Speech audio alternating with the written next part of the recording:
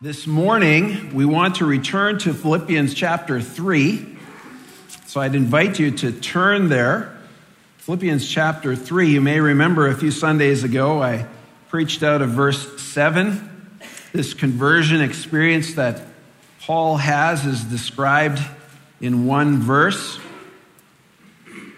But today I want to continue on through verses 8 through 11. And so let's take a moment here and read from God's word I'll begin in verse 7 again and to the end of verse 11, where Paul writes to the Philippians, "But whatever things were gained to me, those things I have counted as loss for the sake of Christ.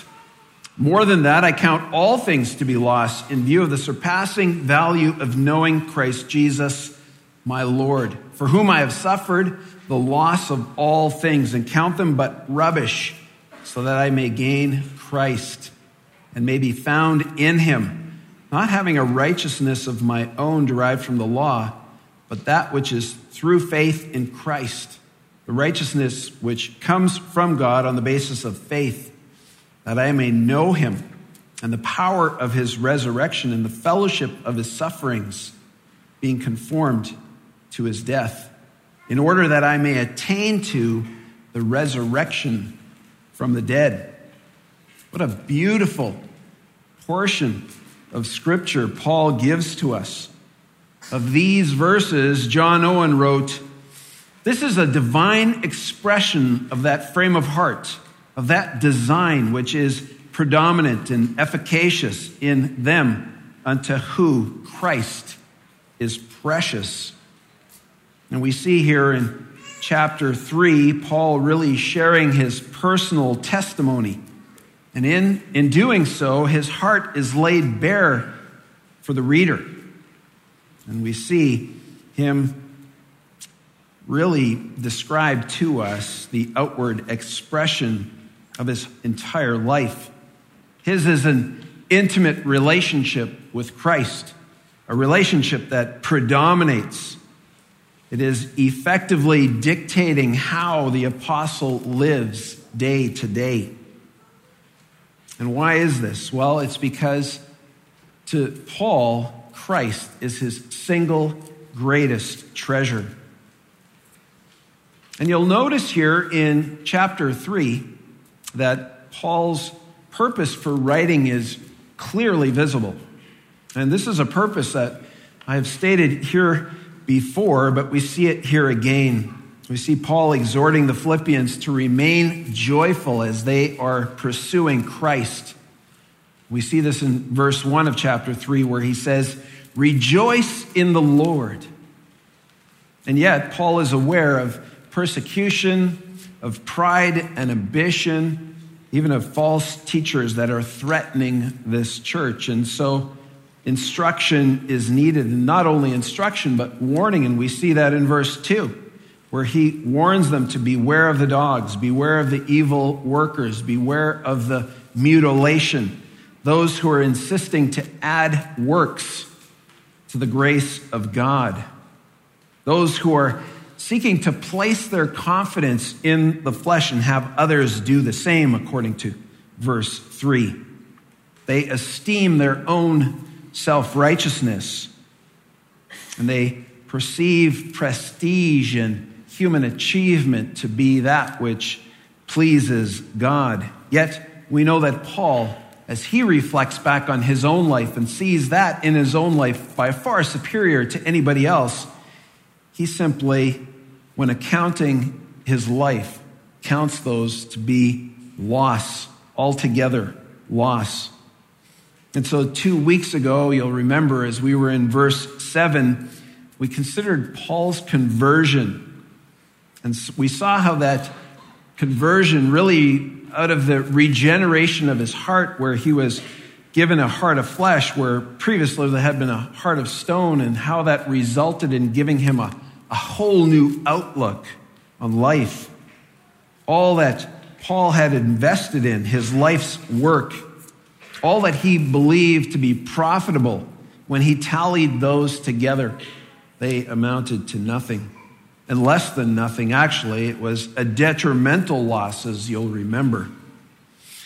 And we explored the initial condition of Paul's heart. You may remember how he describes in his testimonies in Acts 22 and Acts 26, how he had murder and hatred on his heart, how he was seeking to destroy those who held to the way of Christ. But that heart didn't remain so.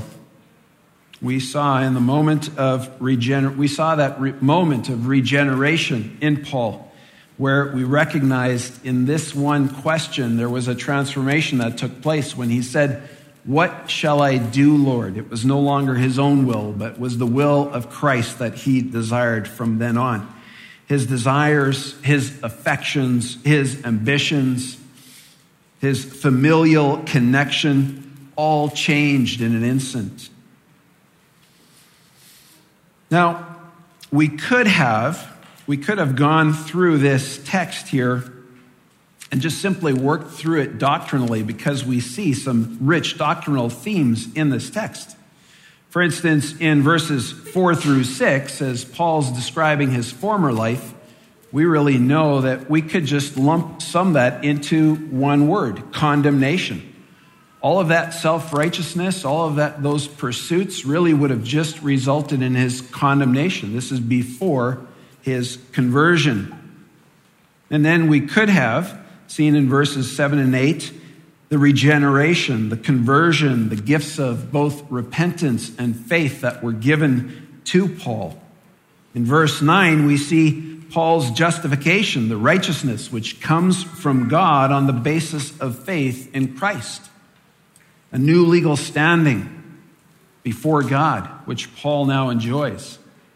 And in verse 10, we see, in a sense, a positional and progressive sanctification, as he describes to know Christ and be conformed to his death. And then finally, in verse 11, we see his future anticipation, namely that glorification to which he looks forward to, his attaining to the resurrection of the dead. So we could have gone through this and just really laid out those doctrines very carefully and clearly. But for our purposes this morning again, and as we saw our purpose last time that we were in this text, we really want to take a look at the heart of the man, at Paul's heart. We want to go to the place where his emotions lie, the seat of his emotions, the place where his affections can be known, and where we see the delight that he has. And so this morning, as we consider verses 8 through 11, let's again consider the heart of the man that is expressed in these verses. And this should really challenge you. This should challenge you to consider your own heart for Christ, to evaluate how you know Christ, and to consider if and how knowing Christ governs all that you do. It was Puritan Thomas Manton who said, "Christianity doth not abrogate," that means nullify, affections. Christianity doth not nullify affections, but regulates them. And that's what we see here with Paul, that his affections are regulated by his relationship, that genuine relationship that he has with Christ. I would submit to you that there is no such thing as a dispassionate follower of Christ. If one truly knows Christ, both personally and intimately, the life of that person will unashamedly manifest his or her relationship with Christ wherever he or she is. It's as Paul wrote, and we saw in chapter 1 and verse 27, where he gave this command: "Conduct yourselves in a manner worthy of the gospel of Christ." This is the conduct becoming of the believer. And Paul's life really exemplifies this for us. And we'll consider that this morning. And so we'll see in Philippians 3 and verses 8 through 11 how Paul shares 4 effects on a Christian's heart, on his own heart really, that come from knowing Christ Jesus personally as Lord. And he gives this to us so that we too can evaluate our own heart's affection for Christ. So 4 effects on the Christian's heart that come from knowing Christ personally as Lord. And we'll use this to evaluate ourselves, to evaluate our own affection for Christ. And so I've broken this up into 4 parts. Nothing fancy. First of all, we'll look at an appraisal in verse 8. Then we'll look at benefits at the end of verse 8 and then verse 9. And we'll look at a connection in verse 10. And then finally, destination in verse 11.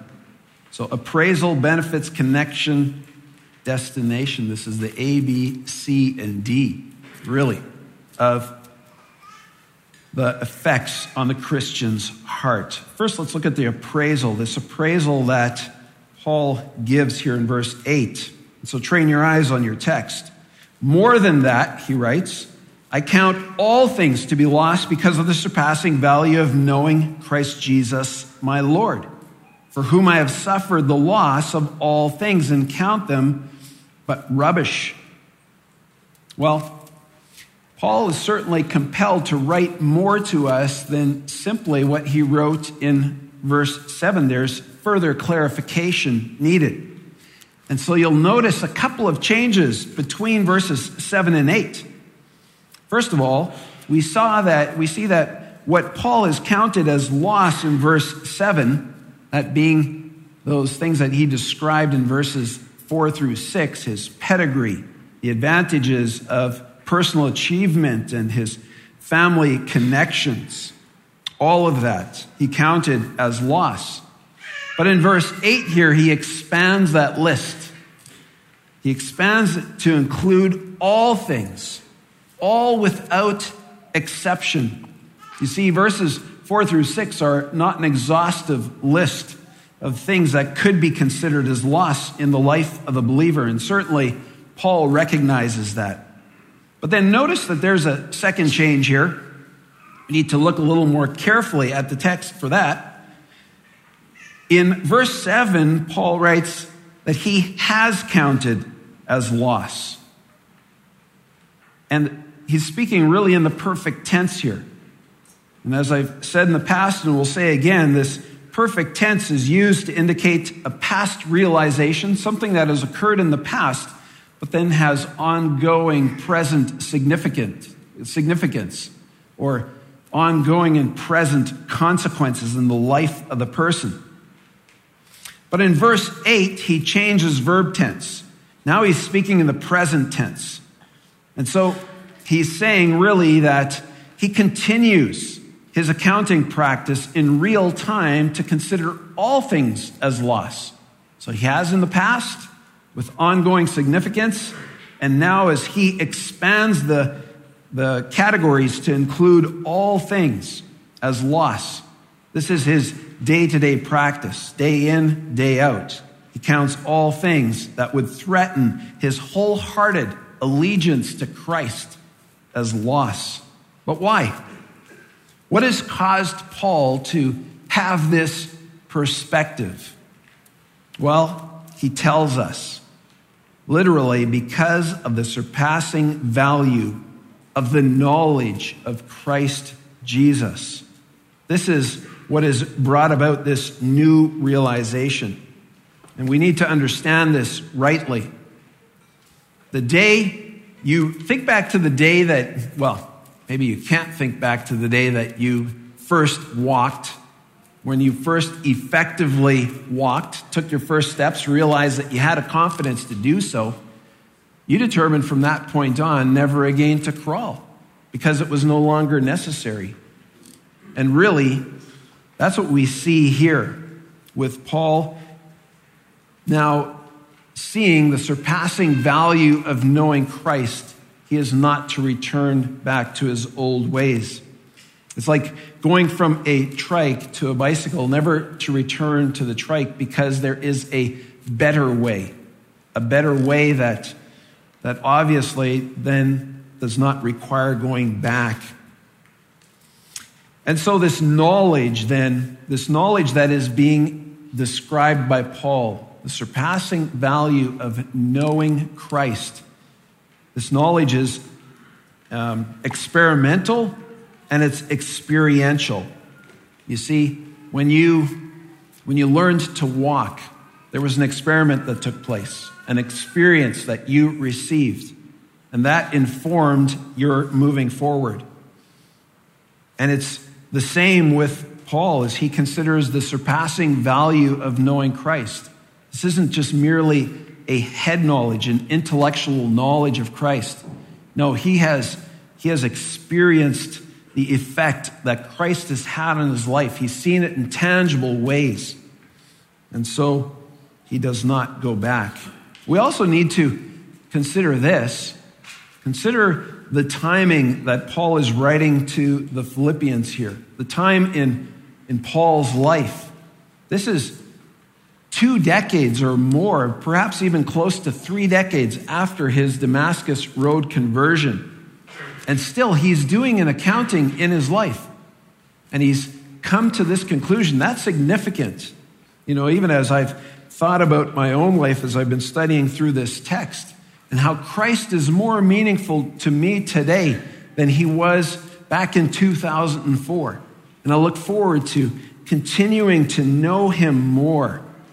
Well, Paul couldn't be more resolved.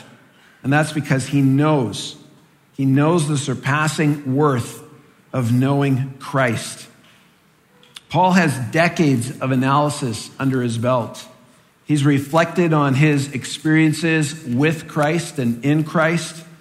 He's exercised his faith in Christ with results. He's weighed the truths of Christ day after day after day. He's observed how Christ has transformed lives even as he has proclaimed the gospel in many parts of the world.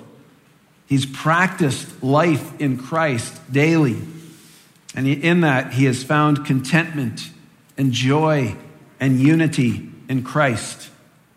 And he's done so submissively and obediently to Christ, who is his Lord. He has studied and pursued Christ further, longing for Christ. And all of this has fueled his love for Christ and his continual and ongoing dependence upon Christ. Paul has found that no one and nothing is better than Christ. Why? Why has Paul found this? Why is Paul articulating this? Well, I think we see that. We see that as we listen to how Paul identifies Christ. He says, for the surpassing value of knowing Christ Jesus, my Lord. Now, you may remember back in chapter 2 where Paul quotes from Isaiah 45. And we read this in what he wrote in chapter 2 in verses 10 and 11, where he wrote, at the name of Jesus, every knee will bow, of those who are in heaven and on earth and under the earth, and that every tongue will confess that Jesus Christ is Lord.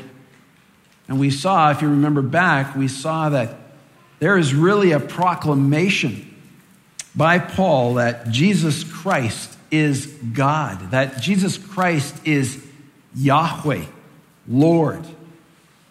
And Paul is essentially then saying this very same thing that Thomas says in John's gospel, where he says, my Lord and my God. This is Paul's same recognition. And it's no wonder then that he emphasizes the outcome of this careful calculation that he's just done, where he's been weighing the gains and the loss. And he has found that all else, everything, completely, in its entirety, all is loss when compared to Christ. Paul knows this from experience, does he not? Think about Paul's life. For Christ, Paul has suffered the loss of all things. We see this in verse 8 here again. This has been Paul's experience. Paul's life is both the test and the proof of this. He has experienced much loss. No doubt he's experienced the loss of former acquaintances. He has experienced the loss of family members and of countrymen and their friendships. Even other Christians have sought to cause him distress. We saw that in chapter 1 and verse 17. There has been much loss for Paul's love for Christ. And if I consider it, even as he's writing these words, and can likely hear the sound of the chains that bind him, they are reminding him that he, at the same time, is without possessions. He's without a home. He has no way to provide for his most basic needs. He's without freedom. That's loss, right? He has suffered much for the sake of Christ. And yet, Paul has everything. He has absolutely everything that he could possibly need because of the surpassing value of knowing Christ Jesus as his Lord. And then, if you just look back at verse 8, to strengthen his point, Paul refers to these things as rubbish. This is a crude term. It means waste, sometimes used to describe the scraps that would be thrown to the dogs. And even more extreme, some translations will use the word dung or excrement, human excrement. This is what Paul is using to describe all things that he considers to be loss. He indicates in using this term that there is a complete and utter worthlessness to them. In no way do they bring him any profit. Well, we could ask this question. Have you considered or counted all things as loss for the surpassing value of knowing Christ? Have you counted all things as loss for the surpassing value of knowing Christ? You'll remember a couple of weeks back, we went to the end of the book of Acts where we learned of Paul's journey to Rome. He was on rough and violent seas, 276 souls aboard, and they ultimately had to throw the precious cargo over.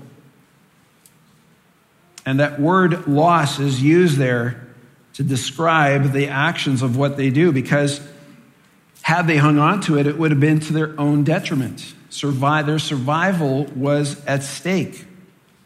Now, I have no doubt that those 276 souls, when they reflect back on that voyage and realize that it was absolutely necessary to throw that cargo overboard, to jettison all of it in its entirety, that they didn't regret that because they knew that their lives had been spared.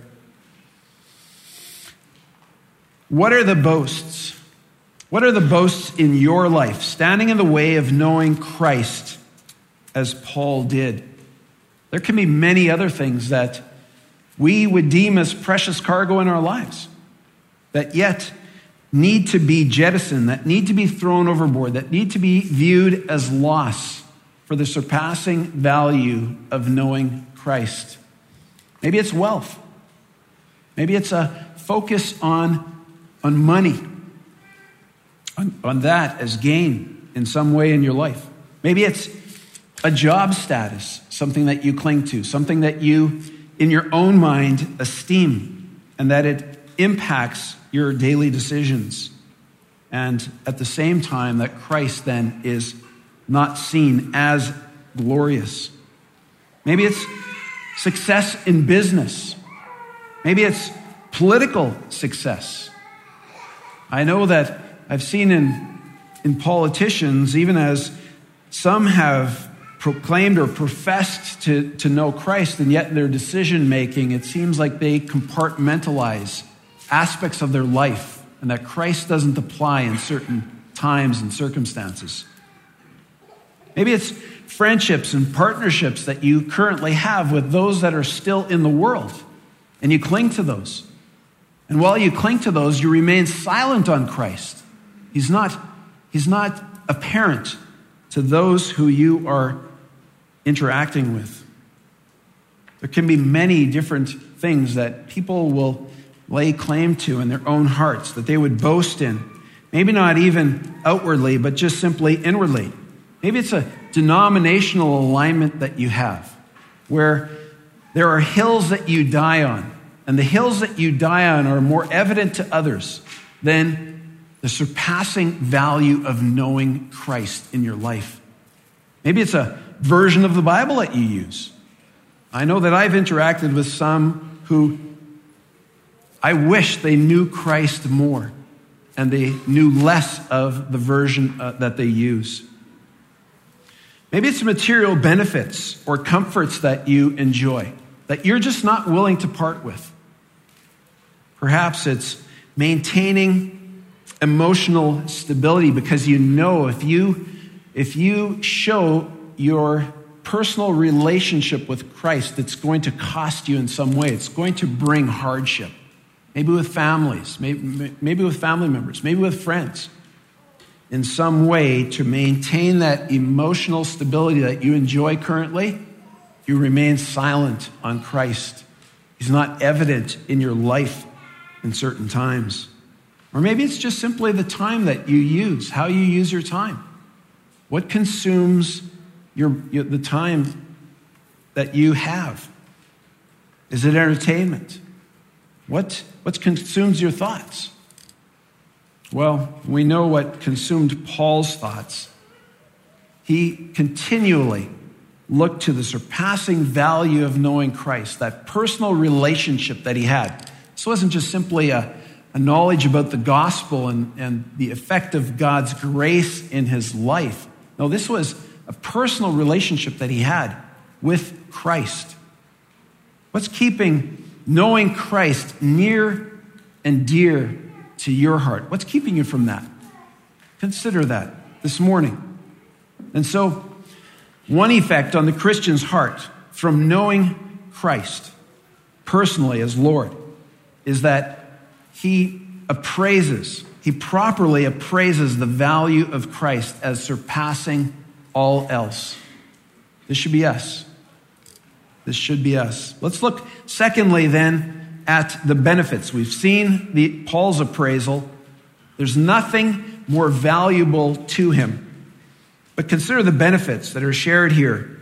Then at the end of verse 8 and then verse 9 as well. Again, train your eyes down at your copy of God's word.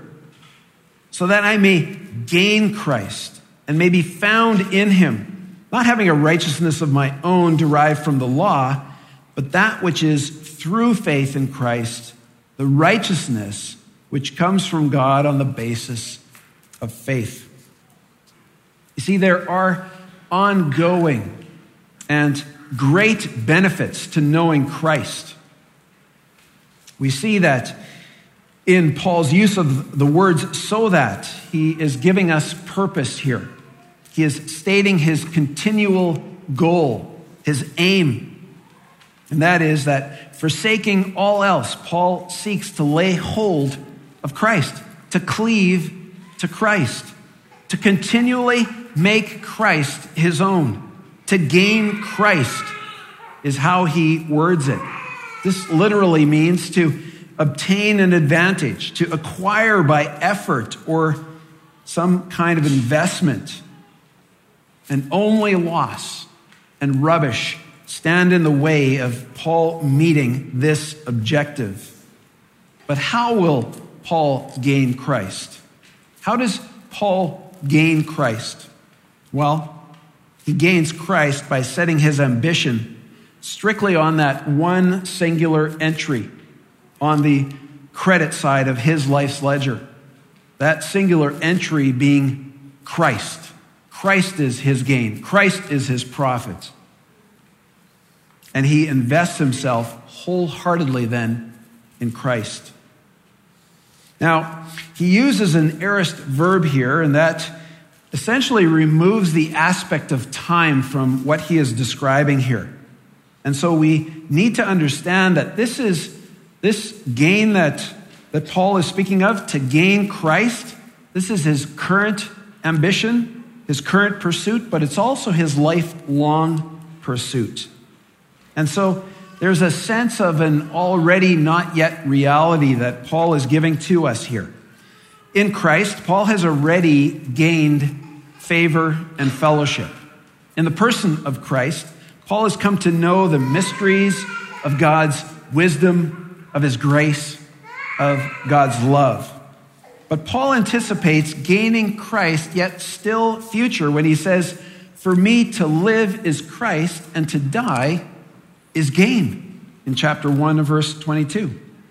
And he expresses that he has a desire to depart and to be with Christ. And so not only is he in favor and fellowship of Christ currently, but he also at the same time looks ahead to gain Christ, ahead to that time when he will be forever in his presence. Paul looks to gain Christ, but there's a second goal here as well, and we shouldn't overlook that. That is to be found in him, at the beginning of verse 9. To be found in him. And again, there's a sense of an already not yet reality that Paul is describing here. You see, this verb here is passive. And that means that when a careful and purposeful search of Paul's life is made, that he will be found currently and also in the future. He'll be found hidden securely with Christ, as we would read in Colossians 3:3. And not only secured in Christ, but he also abides in Christ. He's walking in the same manner as Christ walked. He's keeping the commandments that Christ has given him. He's loving others in the church. The love of God being perfected in him as he does such. He's confessing that Jesus is the Son of God everywhere he goes and to every person that he meets. He is loving God, and he is demonstrating that love for God by his obedience. I've just simply borrowed some ways that abiding is demonstrated in the letter of 1 John. And so he is secure in Christ. He's abiding in Christ. He will be found as such. He desires to be, but then he's also found in union with Christ. How is Paul's union with Christ displayed most abundantly? Think about that. How is his union with Christ put on most vibrant display? Well, we see that in the remainder of verse 9. Not having a righteousness of my own derived from the law, but that which is through faith in Christ. The righteousness which comes from God on the basis of faith. You see, Paul knew, even as he would write then in 1 Corinthians 5:21, that he made him who knew no sin to be sin on our behalf, so that we might become the righteousness of God in him. And this was Paul's life. As he knew Christ, he knew at the same time that he was found in the righteous robes of Christ, those filthy rags that he had formerly worn, all of that former life that he had participated in, that self-righteousness that he had pursued, works-based righteousness, all lost, because now he recognizes the union that he enjoys with Christ, not having a righteousness of my own, but the righteousness which comes from God on the basis of faith in Christ. Paul altogether denied the thought of any righteousness proceeding from him or related to his own person. In fact, he disowns that thought here. Paul, on his own, could make no claim on righteousness. And he shows this again to us in Romans chapter 3 and verse 20, where he writes, "By the works of the law, no flesh will be justified in his sight. But now, apart from the law, the righteousness of God has been manifested, The righteousness of God through faith in Jesus Christ for all those who believe, for there is no distinction. For all have sinned and fallen short of the glory of God, being justified as a gift by his grace through the redemption which is in Christ Jesus. This so clearly articulates the very righteousness that Paul understood he now possessed, that being a gift of grace, not by any works of the law, but simply through faith in Christ. And in his heart, Paul then knew the source of all the benefits that he had been graciously given, that he would gain Christ, that he would be found in Christ, that he would in fact be seen in the righteous robes of Christ, that he gained Christ, and that he would gain further in Christ's presence is what he looked towards, that he would be found in him, hidden securely, abiding, and in union. In fact, granted faith so as to be credited to Paul as righteousness. The righteousness of Christ given him. So we've seen two effects then on the heart, right? Paul appraises Christ as having surpassing value. And he knows Christ personally. But not only does he appraise Christ thus, he also desires these benefits, to gain Christ, to be found in Christ, to have the righteousness of Christ before God. Well, third, let's take a look then at verse 10 and the connection, the affiliation that he describes here. This is about his union with Christ. And so we see in verse 10, as Paul writes, that I may know him and the power of his resurrection and the fellowship of his sufferings, being conformed to his death. Paul now has already stated some purpose, some aims that he has, goals that he has to gain Christ, to be found in him. But here's an ultimate purpose. That is to know Christ simply, personally, intimately. To know Christ relationally in the power of his resurrection. And then to know Christ experientially through the fellowship of his sufferings. How can Paul possibly know of the power of Christ's resurrection? How does he know of this? Well, we'll remember that Paul was drawn to a salvific relationship with the Lord Jesus Christ. And we see then the power of God manifested in this.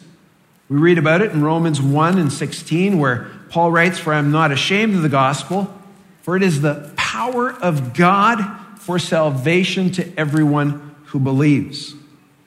There's the power of God demonstrated in salvation. And again in 1 Corinthians 1 and verse 18, where he writes, "For the word of the cross is foolishness to those who are perishing, but to us who are being saved, it is the power of God." The cross demonstrates clearly the power of God. Only the power of God brings new birth. Only the power of God brings about a spiritual resurrection. And that's what Paul is speaking of here, a spiritual resurrection. You can understand this further by going to Romans chapter 6. I invite you to turn there. Romans chapter 6.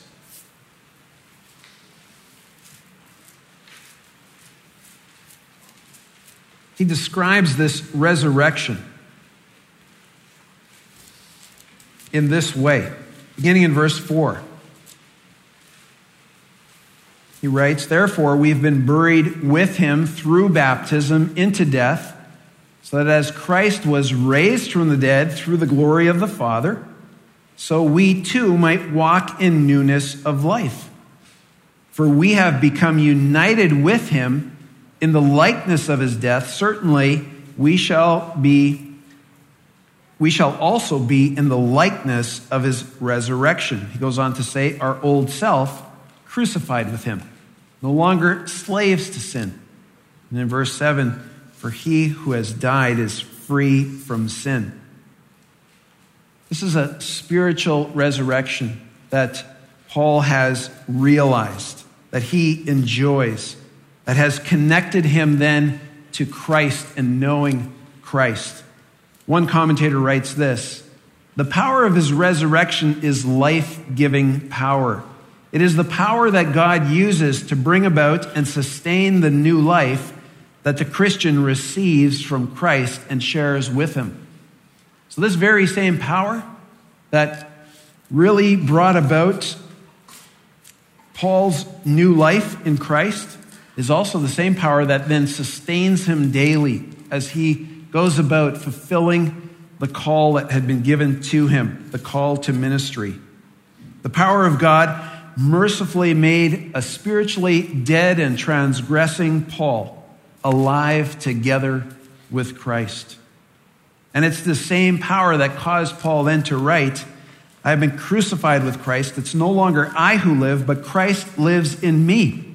And the life which I now live in the flesh, I live by faith in the Son of God who loved me and gave himself for me. Galatians 2:20. The power of Christ's resurrection has resulted in Paul's life in the defeat of sin, in the defeat of death, and has granted him eternal life. And the power of Christ's resurrection also provides the incentive and the strength, the confident strength to share in the sufferings of Christ. And Paul's life bears witness to this. We could go to many passages. We know that to him it was given to suffer for the sake of Christ, for the sake of the name of Christ. We read that in Acts chapter 9. In Acts chapter 14, Paul's already being stoned. He's dragged out of the city and stoned, left for dead, thought for dead. What does he do? He gets back up, gets right back into the city. The next day he goes on to Derbe and then proclaims the gospel, makes many disciples, and says this: through many tribulations we must enter the kingdom of God. This is the pattern now of Paul's life daily. He's run out of Thessalonica, run out of Berea in chapter 17 of Acts. And then in Acts chapter 20, he testifies to the elders as he's preparing to depart. He talks to the Ephesian elders and he says, and now, behold, bound by the Spirit, I'm on my way to Jerusalem, not knowing what will happen to me there, except that the Holy Spirit solemnly testifies to me in every city, saying that bonds and afflictions await me. We wouldn't welcome this, would we? But we should. Christ is worthy. We ought to. He goes on to say, but I do not consider my life of any account as dear to myself. He knew that he needed to finish the work that Christ had given him to do. And that work being to testify to the gospel of Christ. We've been given that same mandate to go forth and to proclaim Christ to the world. We need to do this and not to consider our own lives of any account. We need to really know Christ on that level. We know that in 2 Corinthians 11, this text that we just read for scripture reading last week, we heard of the labors, the imprisonments, the beatings without number, the oftentimes in danger. 5 times 39 lashes he received, 3 times beaten with rods. Once he was stoned, 3 times shipwrecked. A night and a day I've spent in the deep, he goes on to say. Frequent journeys and dangers from rivers, from robbers, from countrymen and Gentiles, dangers in the city, dangers in the wilderness, on the sea, dangers among false brethren, laboring and hardship, many sleepless nights, hunger and thirst, often without food, in cold and exposure, all compounded with the daily pressure on him of his concern for all the churches. So while he's going through all of that physical suffering, in his mind, he's also suffering because of his concern for the church that he has. This is Paul's life. This is Paul's life. And I think Spurgeon sums it up nicely when he describes this excellent knowledge that Paul has of Christ's suffering. He writes, Paul had, in a degree, felt Christ's motives, Christ's love for man, Christ's zeal for God, Christ's self-sacrifice, Christ's readiness to die on behalf of the truth. This is how Paul knew Christ. And this is why he suffered. It was an inevitable consequence for Paul. But it's not only an inevitable consequence for Paul. We know that he has written this same thing to us, to the Philippians. As he wrote this letter in Philippians 1:29, he wrote, "For to you it has been granted for Christ's sake not only to believe in him, but also to suffer for his sake." This is what we can expect to experience as well. And we know, if we think back to when we went through that passage, that this word granted is really describing a grace gift that's given to us. This is graciously given to us by God, not only to believe, but to suffer for the name of Christ. And we shouldn't be worried. Christian, you shouldn't be worried. You shouldn't be worried. You should be encouraged. 2 Corinthians 1:5, "For just as the sufferings of Christ are ours in abundance, so also our comfort is abundant through Christ." I have no doubt that Paul, as he's languishing in a Roman prison, Roman imprisonment, he is receiving daily comfort abundant through Christ. In 1 Peter 4:13, "But to the degree that you share the sufferings of Christ, keep on rejoicing, so that also at the revelation of his glory you may rejoice with exultation." Let's remember that these sufferings that we will encounter, these afflictions, are momentary. Let's look ahead. And in 1 Peter 2 and verses 21 through 25, the apostle writes, "For you have been called for this purpose, since Christ also suffered for you, leaving you an example for you to follow in his steps." So we can expect this. And yet we've been given a pattern as to practice as we go through suffering. We know that when reviled, Christ did not revile, and so we will not revile. We will not cast threats on those who cause our suffering, but we will keep entrusting ourselves to the one who judges righteously. This is what we do. This is part of knowing Christ. And so this really describes the connection with Christ. But let's go just a little bit further here in this text. You see, Paul uses an interesting term here. It's translated or rendered as being conformed, sumorphidomenos in the Greek. And it's that prefix, soon, that can be just simply translated as together with. And so Paul uses compound words here where he attaches this idea of together with in order for us to better understand our union with Christ. And the evidence in Paul's epistles is rich. Consider this, that in Romans 8 and verse 17, Paul writes that we suffer together with Christ. In Romans 6 and verse 6, he says that our old self was crucified together with Christ. In Romans 6:8, he says that we have died together with Christ. In Romans 6:5, he says that we have become identified together with him in the likeness of his death. In Colossians 2:12, we have been buried together with Christ. And then in Colossians 2:13, we also have been made alive together with him. We've been raised together with him in Colossians 3:1. And going back to Romans 8:17, we have been made fellow heirs together with Christ. And we will be glorified together with Christ according to Romans 8:17 as well. And not only that, but then according to 2 Timothy 2:12, we will reign together with Christ. All of these words have this soon prefix to show us that union that we enjoy with Christ. So many ways that we are connected And so through knowing Christ and the power of his resurrection and the fellowship of his sufferings and being conformed to his death, Paul displays the connection that he has to Christ, the close affiliation, unbreakable, that he has with Christ. Well, let's consider finally, and very briefly, this fourth point here. The fourth effect is that he is fixated then on a destination. He has an arrival point that he is thinking about. We see this in verse 11. In order that I may attain to the resurrection from the dead. And in this, we see Paul's humility displayed.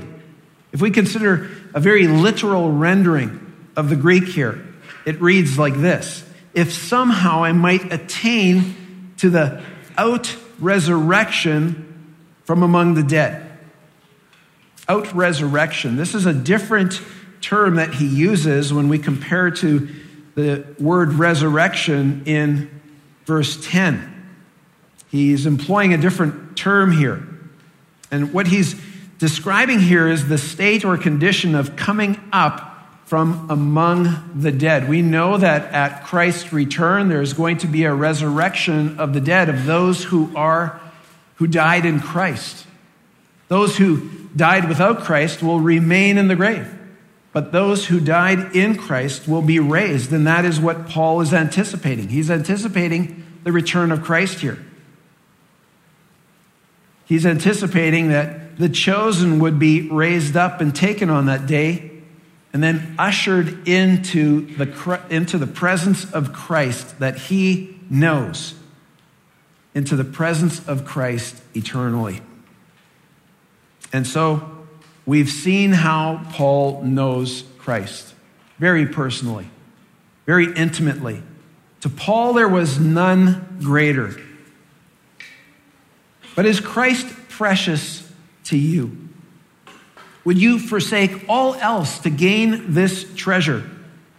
You know, I think of an illustration where there's a father who has enjoyed a very good career at doing something.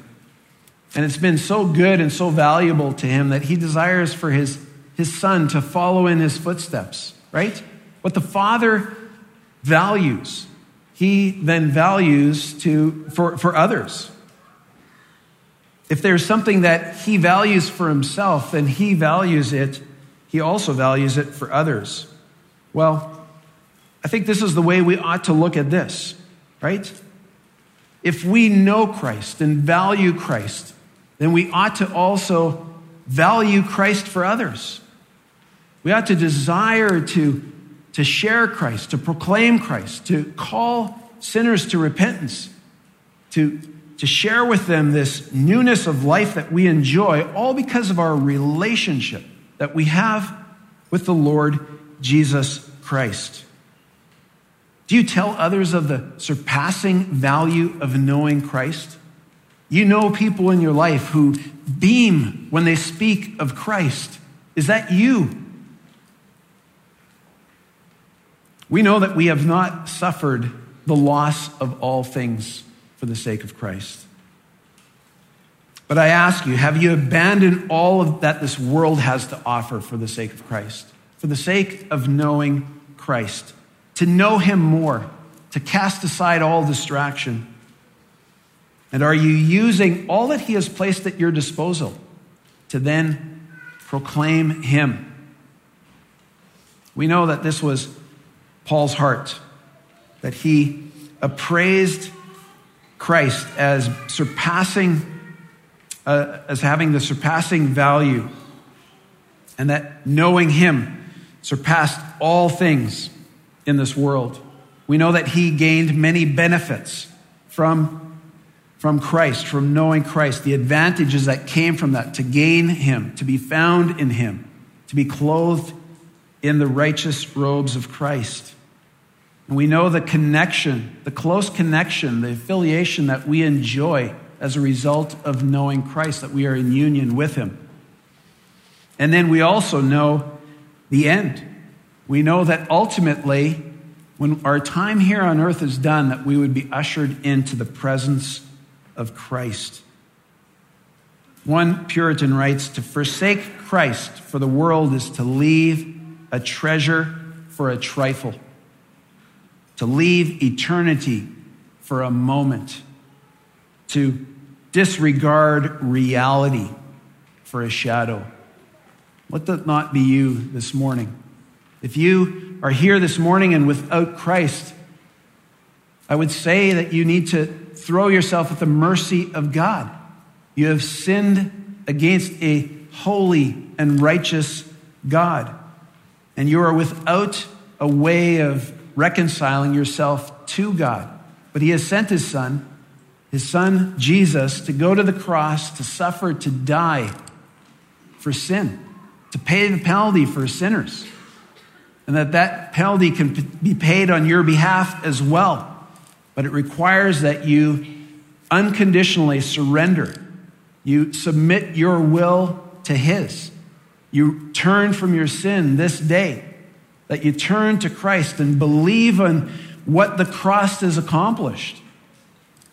And then that you would live in this knowledge of Christ, that you would eagerly pursue knowing Christ more and more.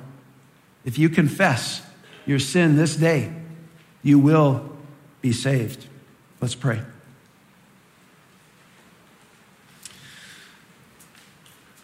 Well, Father, we are so thankful that you have given us Christ. Thankful that we have this relationship with him.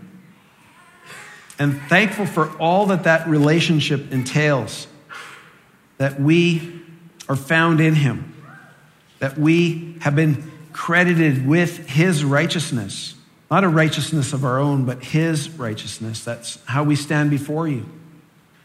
Well, Father, and because of that, you also have given us life, and you are sustaining us even now. God, I pray that there would be some here, even this morning, that would eagerly desire to know Christ, whose hearts you have stirred, that they would come before him, that they would proclaim him as Lord, and that they too would come to an understanding of the surpassing value of knowing Christ as Lord. Oh, Father, thank you for your word. Help us to live in a way that is unashamed, that we would proclaim Christ, that Christ would be worn on our sleeve, that our relationship with Christ would be instructive and inform all that we do, that there would be nothing that would take his place. Well, Father, grow us in this knowledge, we pray. In Christ's name, amen.